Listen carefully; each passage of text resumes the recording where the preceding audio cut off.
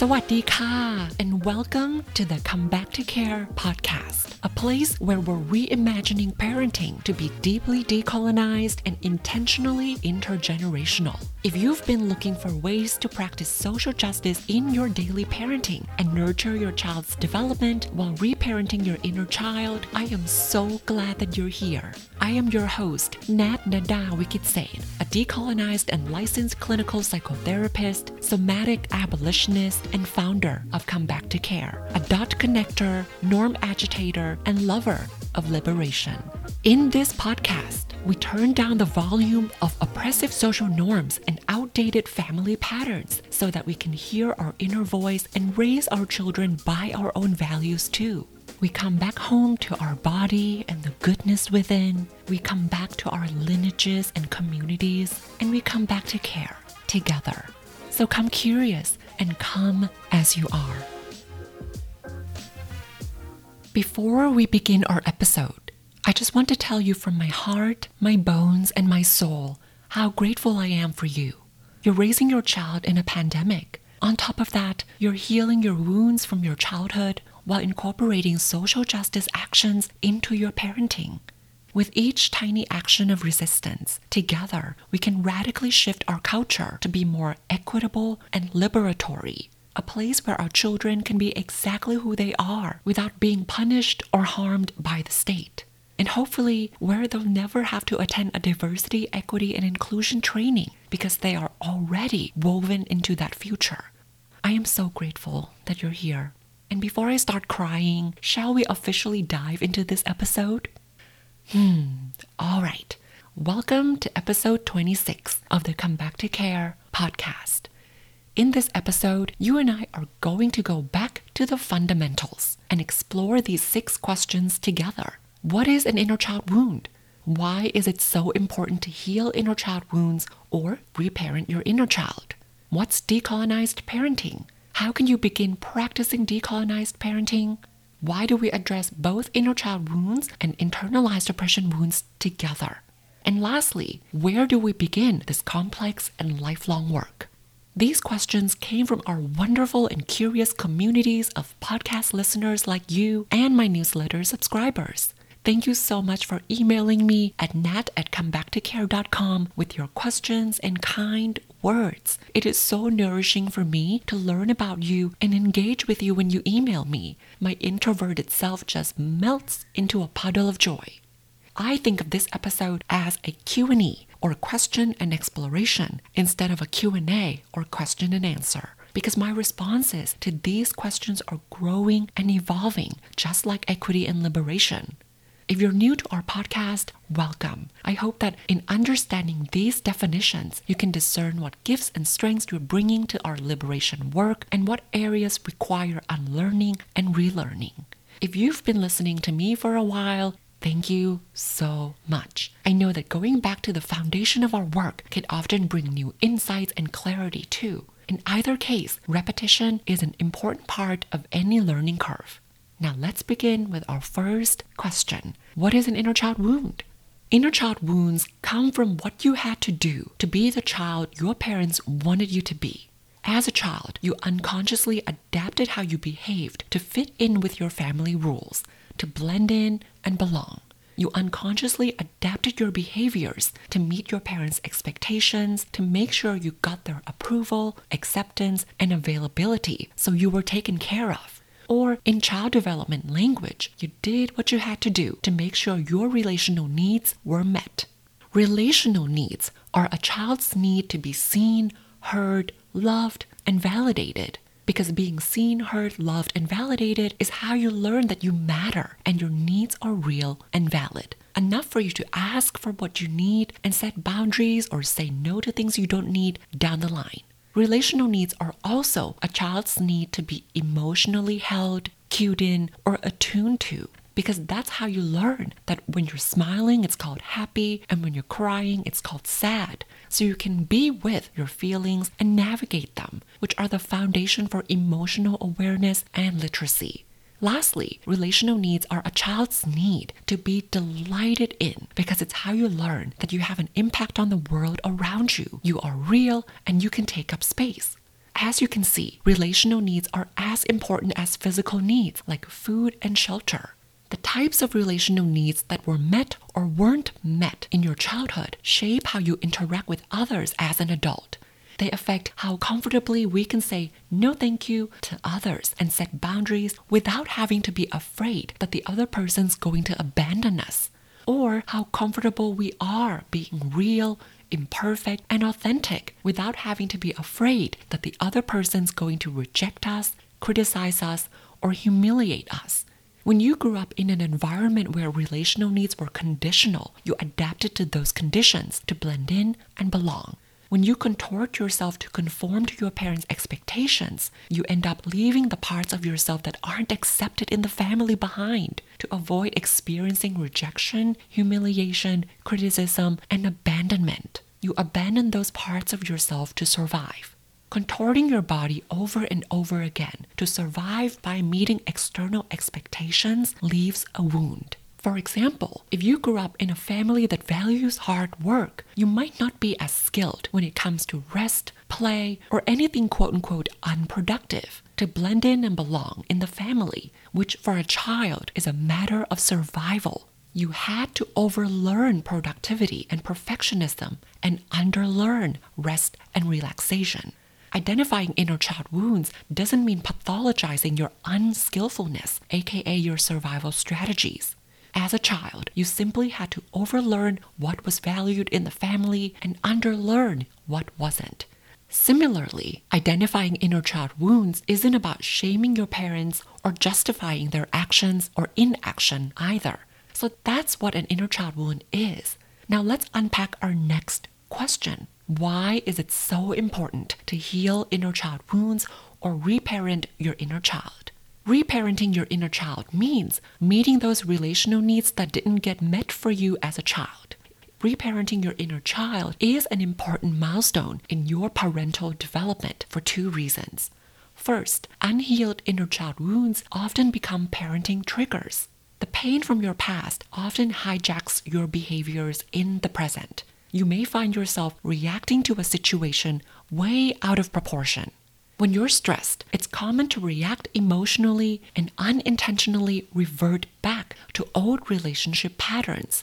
These patterns include yelling, shutting down, checking out, people-pleasing, fixing, being a perfectionist, or blaming others. When these patterns seem to come out of nowhere, it is so easy to lose the context and label yourself as too soft, not strong enough, too pushy, or not disciplined enough. When you forget that these patterns must come from somewhere, you might reduce yourself to these labels. You might blame yourself as a way to motivate yourself to not lose your cool with your child like that again in the future. This cycle of react, revert, reduce often keeps many of us stuck in survival mode or stuck using the same survival strategies we had to overlearn when we were little. This self-blame can also lead you down a rabbit hole where you find new band-aids like a new gratitude journal or a new meditation app to help you quote-unquote be more disciplined, aka to cover your unhealed inner child wounds. Instead of covering the wounds, you can heal your inner child wounds underneath those parenting triggers. And here's the second reason why healing inner child wounds is important. Unhealed inner child wounds often become barriers to your child's relational needs. It's really hard to meet your child's relational needs when your own inner child's relational needs weren't met. It's like you don't get what you didn't get. To meet your child's relational needs by attuning to them, you need to know what it feels like to be attuned to. And to hold space for your child to be who they truly are fully, you need to know what it feels like to take up space without any fear of losing your parents' approval, acceptance, and availability. But when your parents' love was conditional on your performance and productivity, it's really hard to know what those feelings feel like. Again, it's hard to meet your child's relational needs when your own inner child's relational needs weren't met. In parenting, we tend to unconsciously validate, appreciate, and approve of our children's behaviors when those behaviors closely match those we had to adapt to. For example, if you had to be quiet and invisible as a child to stay physically safe and emotionally seen, you might tend to praise your child when they play quietly and independently. You might also unconsciously discourage them from being too much when they're playful, assertive, or curious. This process is unconscious and done out of love. I repeat, it's unconscious and done out of love. You love your child, and of course, you want them to adopt the same survival strategies you adapted. This is one reason why an apple doesn't fall far from the tree. What's not transformed gets transmitted. The unhealed wounds and their survival adaptations get passed down across generations. Preparing and protecting your child makes sense. However, if you're stuck in survival mode and trying to raise your child when your inner child is triggered, preparing your child to be the same as you isn't quite the same as being present with who they actually are. When raising your child is preparing them and protecting them to survive 100% of the time, your parenting might look like a copy and paste version of your childhood, even though you're trying to break those family cycles and give your child a different childhood from the one you had. And I'm not dismissing the real need for us to prepare and protect our children from reality, but the work here is balance. When you give yourself what you didn't get or reparent your inner child, it's much easier to both and. It's much more manageable to have a balance between protecting your child from the pain you experienced growing up and being present with who they are right now. And when you can't meet those missing relational needs by yourself, build meaningful relationships with those you trust who can hold space for you to take up, who can witness you and love you when you can't love yourself, or who can validate your feelings when they feel too silly or too much. We cover this topic in much more depth in episode 23, 3 Social Justice Actions to Build Your Parenting Support System. But the example I'd love to share here is, if being delighted in was conditional based on how many A+ you got on the school report card, you might fill that gap by delighting in yourself and celebrating your efforts, not outcomes, in finishing half the puzzle, or trying out a new recipe and adding new spices to it, or doing anything imperfectly for fun. Or when celebrating these quote-unquote C- efforts feels like a waste of time, you have a trusting accountability partner who can delight in you with you. At the end of the day, reparenting your inner child is an act of radical self-love. You love all parts of you, including those parts you had to shame away and hide to blend in and belong. When the fragments of you become whole again, you do the healing work your ancestors couldn't and model this radical self-love to your child. It's possible to be the parent you know you can be. Before we move on to the next question, I'd like to invite a moment of reflection. If it feels generative to you, how did you know when your relational needs were met when you were little? Were love, acceptance, and approval conditional on performance and productivity? If so, how is that shaping the ways you form meaningful relationships with your adult friends and partners? Question number 3. What is decolonized parenting? Parenting comes with many expectations from society that trickle down into your home. These expectations come from oppressive social norms like white supremacy, capitalism, patriarchy, and colonialism. It's like parenting is a role with good parenting scripts we're forced to perform, written by social norms. And decolonization means unlearning all of these oppressive scripts of urgency, domination, extraction, coercion, control, either or binary, and perfectionism written by colonialism and upheld by patriarchy, capitalism, and white supremacy, so that we can relearn liberatory scripts like accountability, solidarity, reciprocity, interdependence, and power with. Decolonized parenting invites you to do 4 things. First, raise your child according to your own parenting playbook that you're writing instead of the playbook pre-written by those oppressive social norms. Second, balance the need to prepare and protect your child to survive under systemic oppression with the need to be present with your child and raise them according to your values. Third, Practice social justice actions in your daily parenting while advocating for policy changes. Because what we do in our homes with our children has to match the advocacy we're doing in the community. And lastly, do all of the above in the community because as Bell Hooks wrote, quote, "Rarely, if ever, are any of us healed in isolation. Healing is an act of communion," end quote. While we know that these norms are violent and inequitable, we also know the dire consequences when we don't conform to the scripts assigned to us based on our identities, even when conforming requires us to contort ourselves to fit inside each tiny box in the demographic form. We contort our bodies to conform and perform according to scripts like a good immigrant must, or a good Asian woman must, a good trans woman must, because otherwise we risk losing our jobs and then access to food, housing, and medical care. To survive this hunger game of capitalism, colonialism, patriarchy, and white supremacy, we've conditioned ourselves to perform for the oppressors, so we're not perceived as a threat to the status quo. As a parent, you love your child and absolutely want to prepare them for the same hunger game of oppression you're trying to survive, and to protect them from the same dire consequences of nonconformity.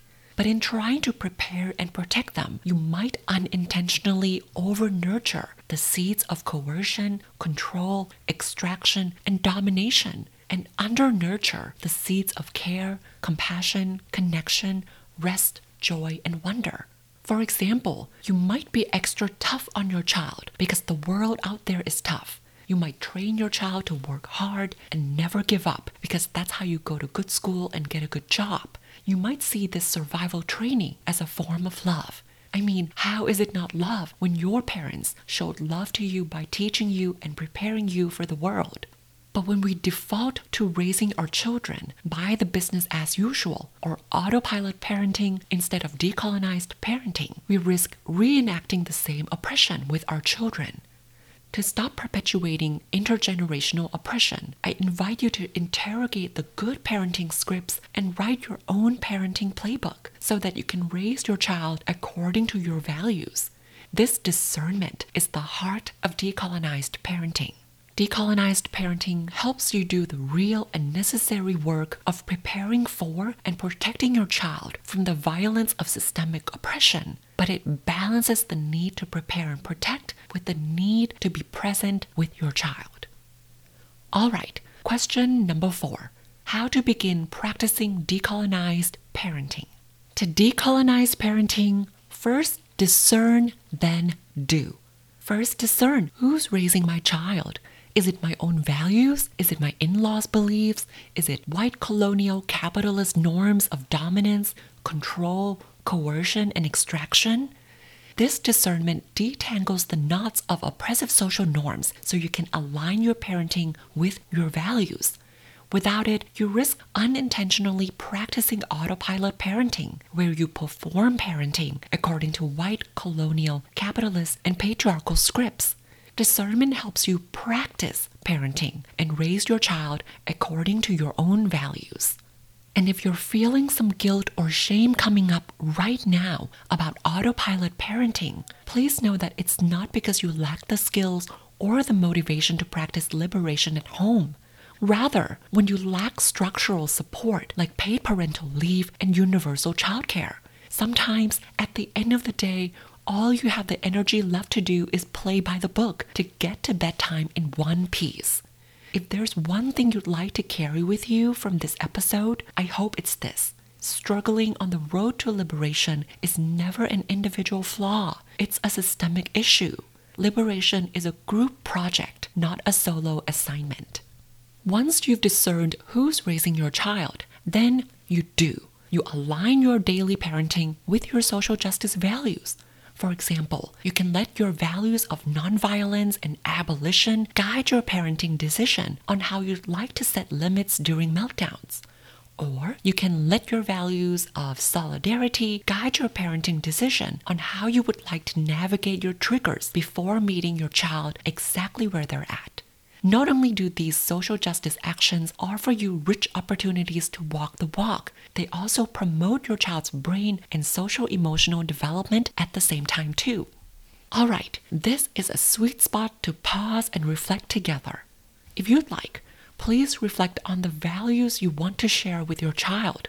For example, kindness, community building, or reciprocity. Then get curious about the urgency to prepare and protect your child that often undermines your efforts to instill those values in your child. For example, you want to model to your child how you share resources with those who need them in a mutual aid network. But your efforts keep bumping up against capitalism's conditioning of scarcity that teaches many of us to hoard resources rather than share them. Often, our discomfort and resistance come from somewhere, and knowing their origin stories can help us not get tangled up in them so we can consciously work with them. Thank you for reflecting together. Moving on to question number 5. Why do we address both inner child wounds and internalized oppression wounds together? At Come Back to Care, we address both inner child wounds and internalized oppression wounds together because they're connected to each other. They're also connected to liberation. These two types of wounds are similar in that they stem from a survival need to contort, conform, and perform to fit into someone's expectations. A child needs to adapt to fit with their parents' expectations, and parents need to adapt to fit with society's expectations. In both cases, contorting your body over and over again to survive by meeting external expectations leaves a wound. When these wounds aren't healed, they get scratched every time your parenting trigger gets pushed. In parenting, this is usually when you might react and unintentionally repeat the things your parents said to you when you were little that you promised yourself to never say to your child. In social justice advocacy, this is usually when you might react and unintentionally repeat power over, urgency, or other traits of white supremacy that you're trying to unlearn.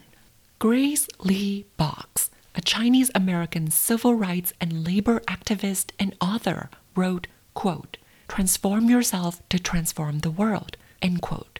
When we heal our wounds, inner child or internalized oppression wounds, we put fragmented pieces of ourselves together to show up to both parenting and community organizing with our whole selves. Whatever healing work we do at home reflects the alignment we bring to our social justice advocacy in the community. That's why liberation starts at home. Doing this healing work at the intersection of intergenerational healing and communal liberation builds a liberated world for your child and future generations.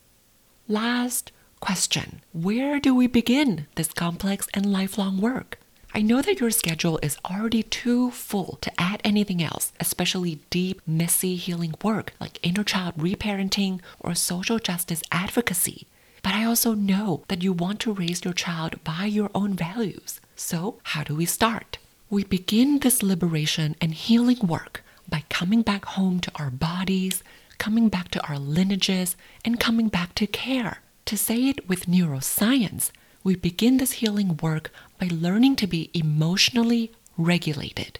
We come back to that space in our nervous system where we're not in fight, flight, freeze, people please, self-protection mode, but instead we're in that space where we have the bandwidth to care, to connect with ourselves, the land, our ancestors, and others, to be curious and courageous, and to be compassionate. Siegel and Ogden, two leading researchers and clinicians, call this space the window of tolerance. I prefer the window of capacity, or you'll sometimes hear me refer to it as your bandwidth. Inside this bandwidth is where we're regulated. When your child is regulated, they're alert, curious, and present. They're so ready to connect with you and play with you. As you can see, it's the best place for your child to learn. When we talk about child development, we often see development sliced into pieces like cognitive development, language development, social and emotional development, and so on, like slices of pie, if you will. When in fact, development is more like a layered cake. The bottom layer or the foundation of this entire cake is regulation. The other layers of developmental domains are stacked on top of regulation. So it's safe to say that without regulation, it's hard to learn. That's why it's so hard to teach our toddler not to bite their friends when they're already crying and in full meltdown, or when they're completely dysregulated emotionally. For the layered cake of child development, the base layer or the foundation is regulation. The layers on top are cognition, motor, language, and social-emotional development.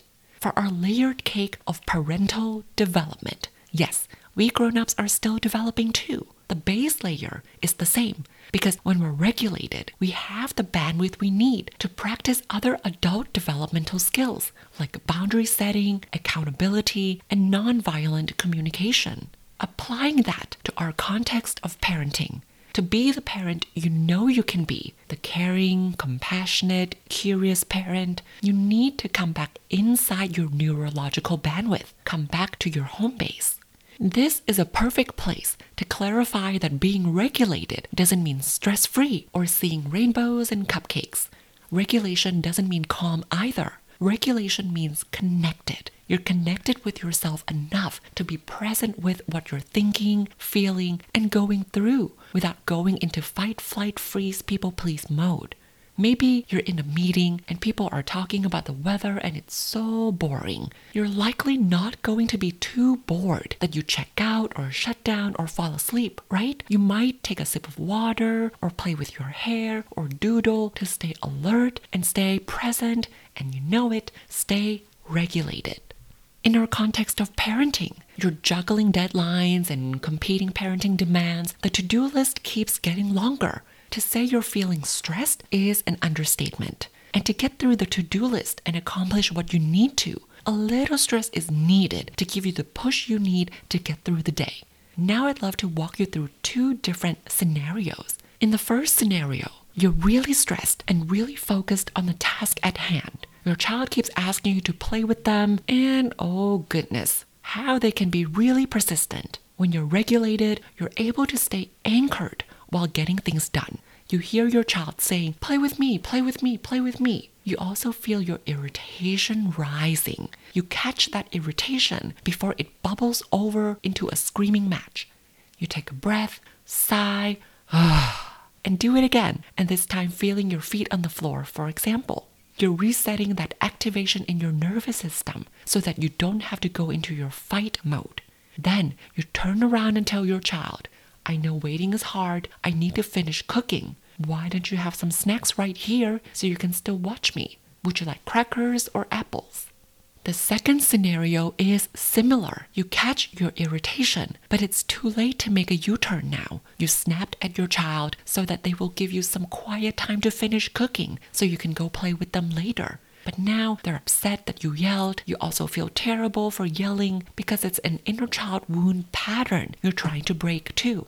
In this second scenario, you lost your regulation. Your parenting button got pushed, and then you automatically reacted to your child using an old coping strategy you've overlearned, which was yelling. Remember, when we react, we revert back to our old habits. To say it differently, when we react as if the pain from the past were happening right here, right now. That's why when we react, we're no longer in our bandwidth where we're curious, connected, compassionate, and caring because we're in fight, flight, freeze, people please, self-protection mode. In this survival mode, there's no time to reflect, decolonize, or strategize. That's why you revert back to your old strategies like controlling or coercing your child or checking out or cutting off. Even though your brain knows that these things aren't so great in parenting, in survival mode, your nervous system is very either or. Either fight or be overwhelmed. Either control your child or be controlled. Either numb out or feel incompetent. Instead of automatically reacting to our children from a place of survival, we want to anchor in regulation so that we can intentionally respond to our children like in scenario 1. You still get things done and stress is still there, but instead of staying stuck in stress and survival, you can come back to your bandwidth where you're connected, compassionate, and curious enough to ask, okay, my child's wanting attention and it's so irritating. What's their unmet need so I can meet them where they're at instead of repeating the cycles of yelling? When you're regulated, you have the capacity to hold both what you're feeling and what your child is feeling, both what you need to get through the day or to-do list and what your child is needing from you.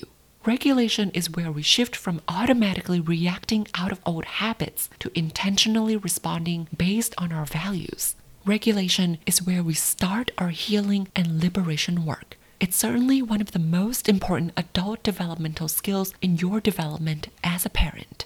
From this space of regulation, as a parent, you can decide how you'd like to raise your child using liberatory concepts like solidarity, power with, accountability, harm reduction, and so on to guide you.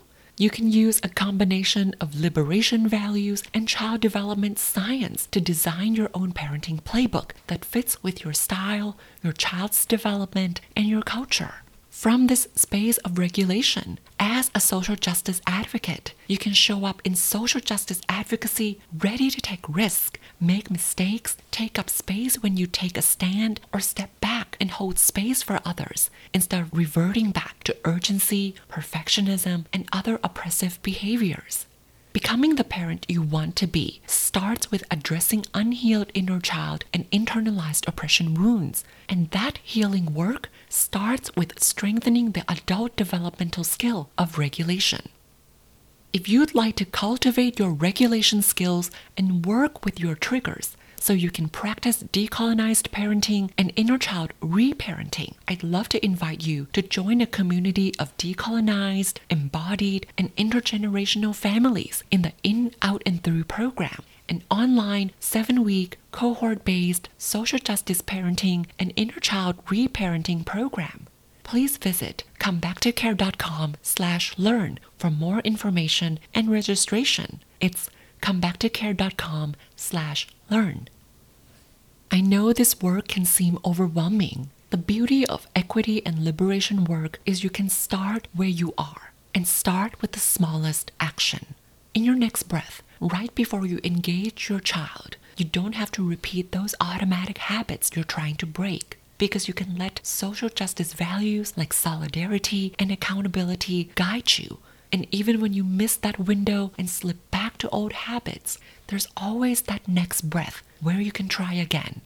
As my classical Chinese medicine teacher, Lillian Bridges, said, quote, "The purpose of life is to be yourself as much as you can be. By combining your innate talents and abilities with the wisdom from your life experience and merging them with your intrinsic spirit, then give yourself back to the world as a gift." End quote. You are shifting our culture. You are doing the healing work your ancestors couldn't. You are the future ancestor. As always, in solidarity and sass. Until next time, please take care.